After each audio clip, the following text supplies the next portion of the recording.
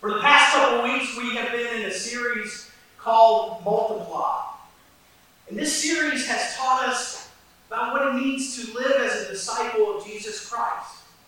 Last week, Pastor Mark explored the way of growth and the stages of discipleship and how we should be continuing to move forward in our Christian growth and growing closer to God as a disciple of Jesus Christ.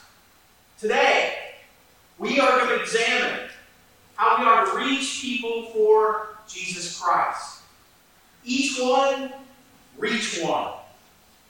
You know, people have always been attached, they've attached special meaning to a person's last words. We might mark or recall a person's last words said to us maybe before they passed away into the eternal. When a person's last words, we know those words are to be taken seriously. And just before Jesus ascended, he imparted some important words to his followers, words to us. And his last words on earth are pretty vital to the importance of his mission and ministry. These words from Jesus are found in the 28th chapter of Matthew, and they've always been important to the church. He told them and he tells us what he wants his followers to do. And he assures us that he will be with us as we do it. And we call these words, Jesus stated, the Great Commission. Let's look at this together. Matthew 18 through 20. And then Jesus came to them and said, all authority in heaven and on earth has been given to me. Therefore, go make disciples of all nations, baptizing them in the name of the Father and of the Son and of the Holy Spirit, and teaching them to obey everything I've commanded you. And surely I am with you always to the very end of the age. Jesus said, all authority on earth has been given to me. This authority did not come from Rome, did not come from Caesar, did not come from the Jews. It was given to Jesus by his Father. Why? Because he rose from the dead in victory. He died on the cross for our sins. And he speaks on his Father's behalf. And here's what God commissions us to do. To go. To make disciples out of everyone. We are to go and make disciples. There's a little imperative word there. It's go. And then all of those words like make, baptize, teach, obey, and to follow, that sort of make it like military marching orders. Go is such a simple word with a simple meaning. Don't just stand there, do something. We use it to start races. On your mark, get set, go. There's not a racer anywhere who hears those words and hearing the starting pistol and says, who, me? Who, me? We're on a mission with Jesus' people to know the hope of the good news and to take the good news. And there's a God who knows them, who loves them, who wants them. And Jesus modeled for us the best way to do this while on earth is through discipleship. He spent 3 years training his followers to create new disciples. And it's the same for us. We are in training. We are learners and followers. In order to do that, we have to go, not stay put. And what does this going mean for us? Where do we go? I think first and foremost, we are to step into people's lives. We are to lean in to their existence, beginning with those closest to us. Conversations with neighbors across the fence. A cup of coffee with a coworker or a relative whom we know need the Lord. Making a friend, being a friend, leading a friend to Jesus Christ. The early church was constantly going. God always initiated an outward movement through the early church. I totally dig the story of Philip and the Ethiopian eunuch found in Acts chapter 8. He's instructed by an angel to go down the road from Jerusalem to Gaza, and he doesn't ignore that order. He goes. And on the road, he sees a eunuch who is a high-ranking official for the queen of the Ethiopians. And that dude is heading down to Jerusalem in a chariot. The Holy Spirit tells Philip to go up to that chariot. And we can see Philip in our mind's eyes. He's running alongside of this chariot. And this guy's reading from the prophet Isaiah. And he yells up to him, "Do you understand what you are reading?"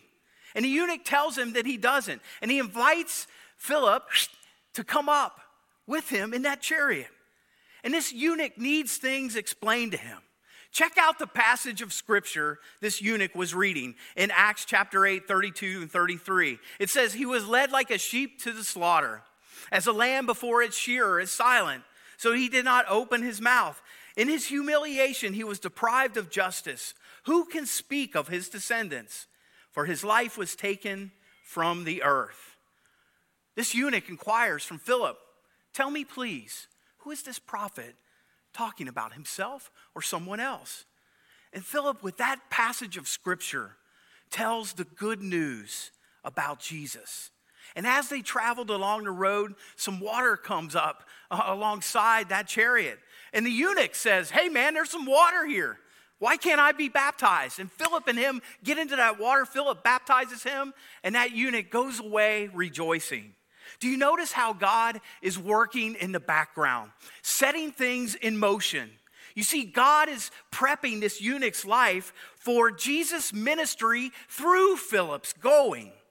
God is wooing people everywhere, my friends, into a relationship with himself. God is this hound of heaven pursuing. You know, I was thinking the other day, if God's the hound of heaven, maybe we're like a dog whistle, you know? Think about that. We just sang, "You're working, you're working, even when I don't know it, you're working, you're working, you're working." And God is working in the backgrounds of people who you know, drawing those people to himself.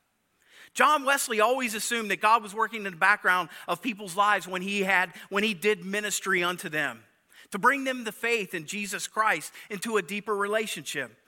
God gets excited when we bring people to him. Pray specifically for a couple people that God will open a door for you to share your faith. And trust me, if you pray that prayer, God will give you opportunities to come alongside of others just like Philip. Why?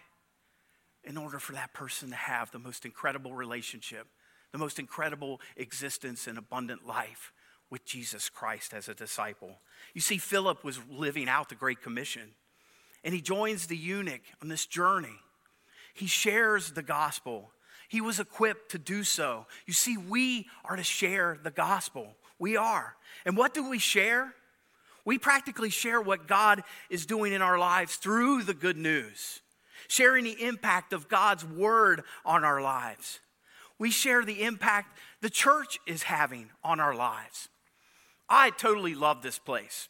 This is my home church. This is going to be my home church till the day I take my last breath.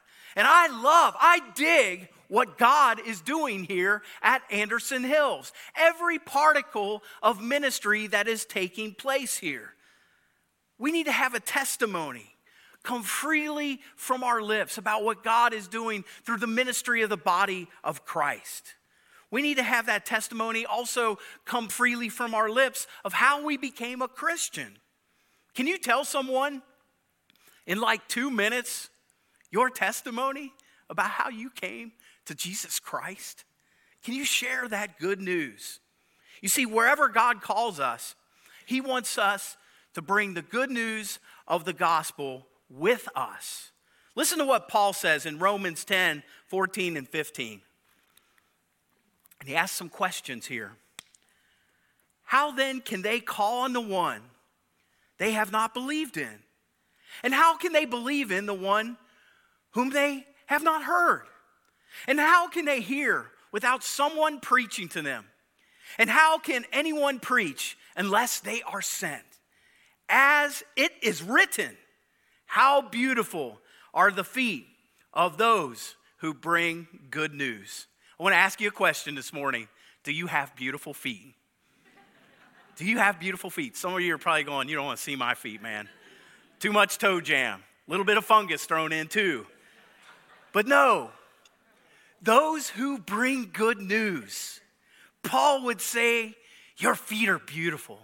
They're so beautiful because you use those feet to walk into the life of another, to share your faith, to share your love, God's love and hope and good news. Man, this world just desperately needs people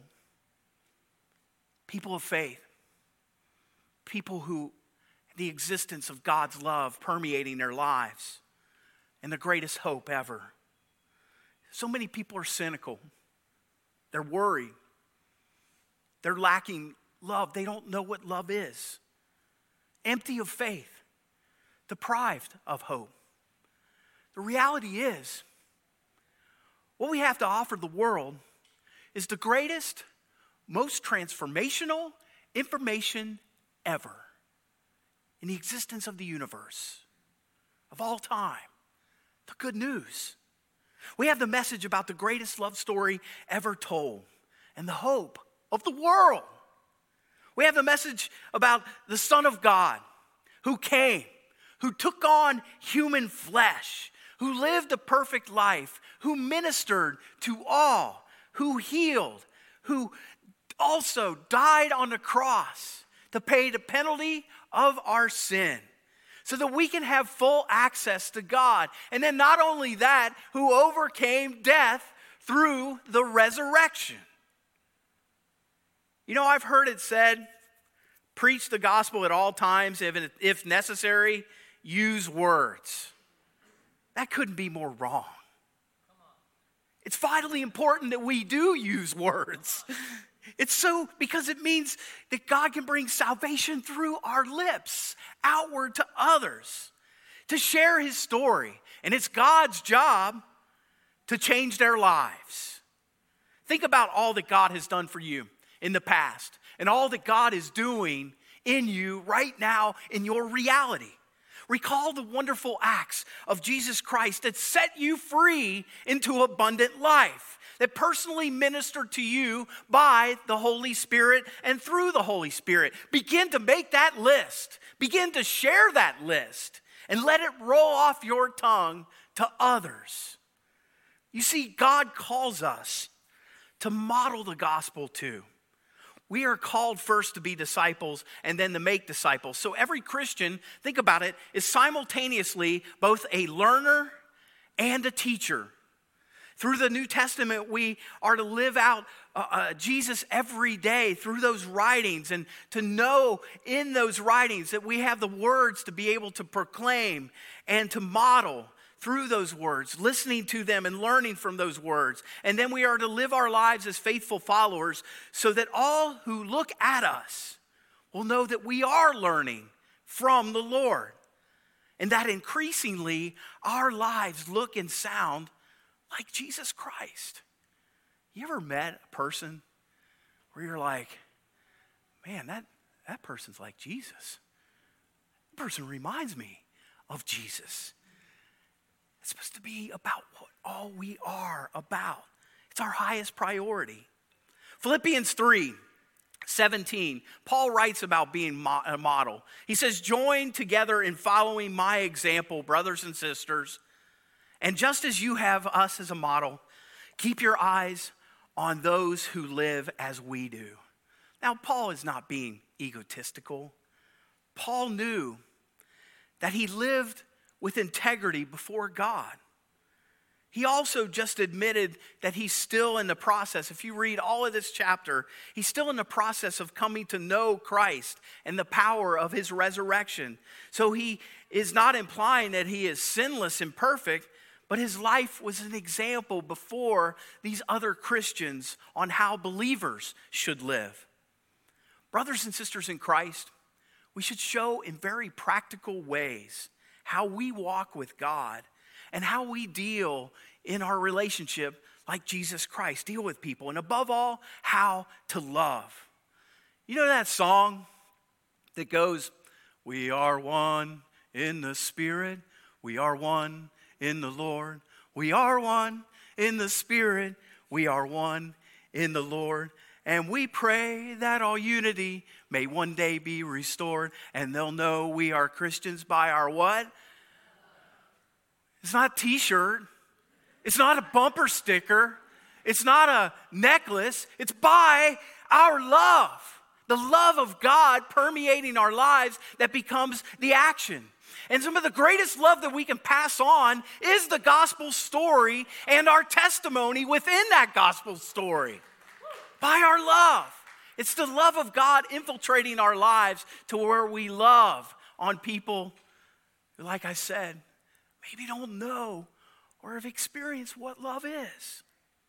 You know, the most helpful source for spiritual growth for me, apart from studying the Bible, has been watching people I love and respect, patterning their lives and learning from that pattern in their life, especially the way they love and love Christ. I often talk about my grandmother who passed away in 1989, Mary Coleman, and she was a short gal. She was wide too.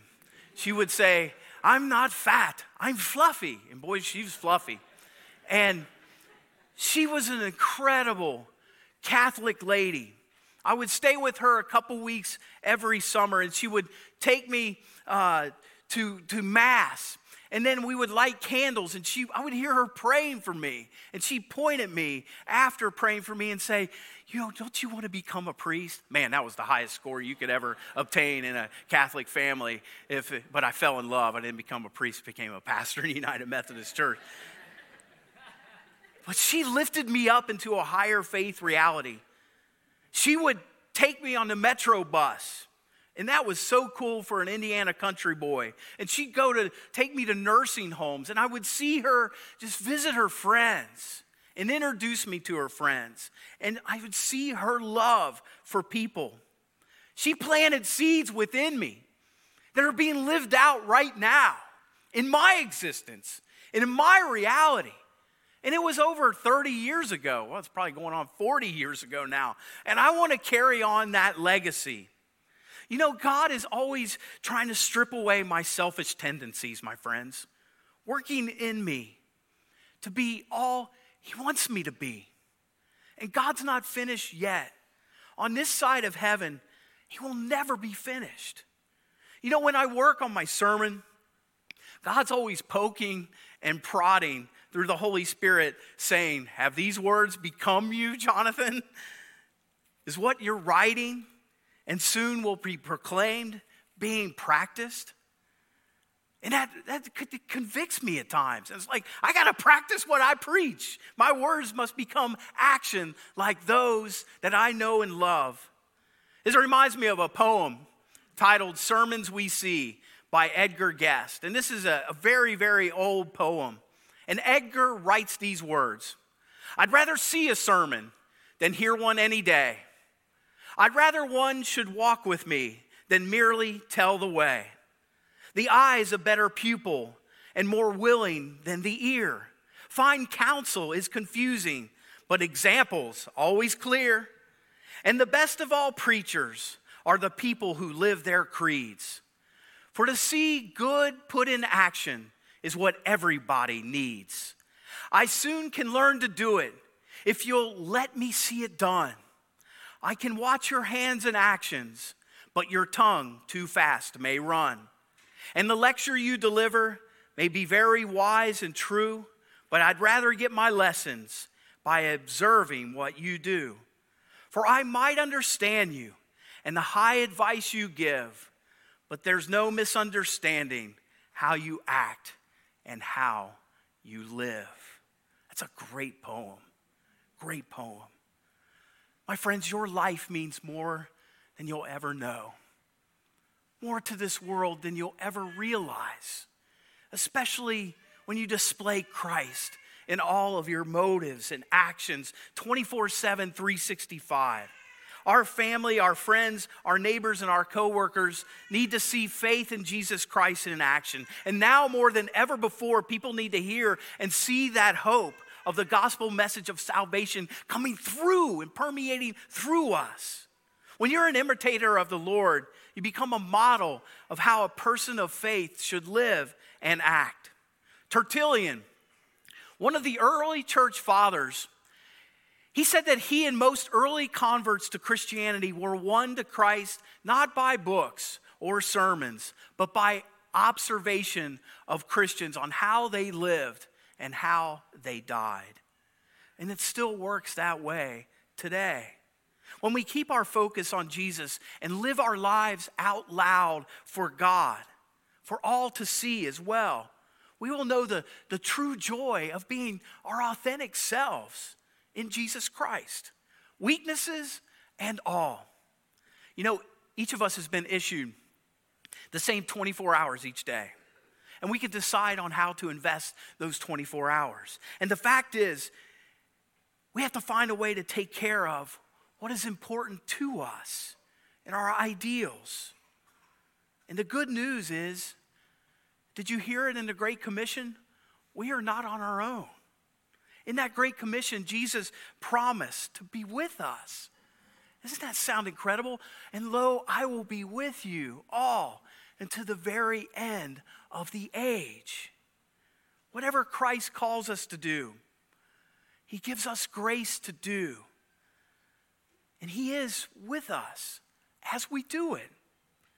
He promises, I'll be with you. And just insert your name there. Who is God prompting you to share your faith and hope with?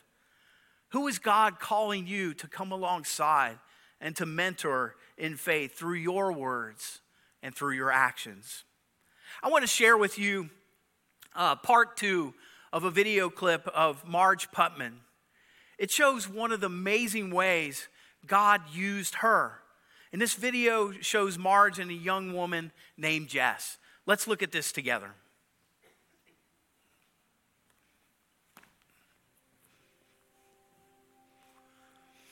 So I met Jessica when she was 11 or 12 years old in 7th grade, and she was in our confirmation class at our church, and I was one of her mentors.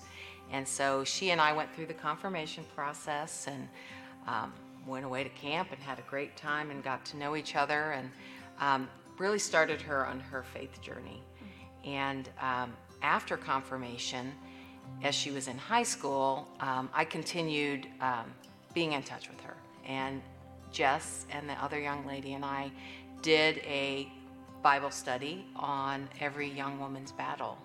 And we would meet every week at the Chinese buffet and eat some food and talk about awkward subjects and what God had to say about them. And it wasn't until after going to that Chinese restaurant and, meeting weekly that we really built this foundation of trust. And, she quickly became a big influence in my life and a mentor, second mom, basically. She really started pouring into me and being an example of what a Christian is and what a disciple is. And then Jess graduated from high school, and we stayed loosely in contact. But her mom would stay in contact with me. Jess took some really hard turns in her early 20s that caused a lot of concern for a lot of people. There was a time where I wasn't close to God anymore. I had kind of gone down my own path, I guess you could say. I wasn't living the life that I was supposed to live. And Marge and I weren't as close, unfortunately, during that time. But through that, she really pushed for me to get to where I needed to be, come back and live the life that she knows I'm supposed to live. Her mom and I had a pact that we prayed that God would bring her back, and he did. And now she is a married young woman, has a wonderful husband, and is living the life that that God created her to live. They were constantly fighting for me, praying for me. You know, I didn't see it at that time, but afterwards, it was really nice to know. And then over time, Marge and I became close again, probably closer than before. I work for her now, so getting to see her a lot more than I was is just extremely great. I mean, she's such a great example. Just how she interacts with everyone and how she carries herself. I mean, just perfect. Now I am happily married to an amazing Christian guy. Pastor Mark actually married us, and we go to church every Sunday. We have Christian friends that we all pour into each other. We are so excited to live this Christian-centered life and build that foundation for our kids so that I can take what Marge has equipped me with and then do what she did with confidence to then disciple onto others. All I can say is I just love the strong Christian woman you have turned out to be. I've loved to see God work in your life and just have you be the woman you are now. And I love you. I love you. Amen. Isn't that beautiful? Wow, Marge. She got beautiful feet, man. Marge Putman, take a look at her feet. Good news. Who's one person you can disciple? One person you can invest in intentionally. As you leave worship today, take one of these tags. And on the back of that tag, write some names of people that you know you can invest in and pray for. And just keep that tag before you. And then those opportunities will be just opened up. God will do that. God's working, wooing, and desires to utilize you. Let's pray together. Almighty God, we pray that you would draw us nearer to you in that relationship of love so that we can be filled with your love to share with this world. And God, we pray that the intentionality would fill us, fill our lives to minister to those you know and love, who you want to woo into relationship and make a disciple.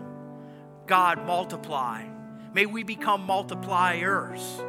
And we ask this in the strong and powerful name of the one who loves us, Jesus Christ our Lord. Amen.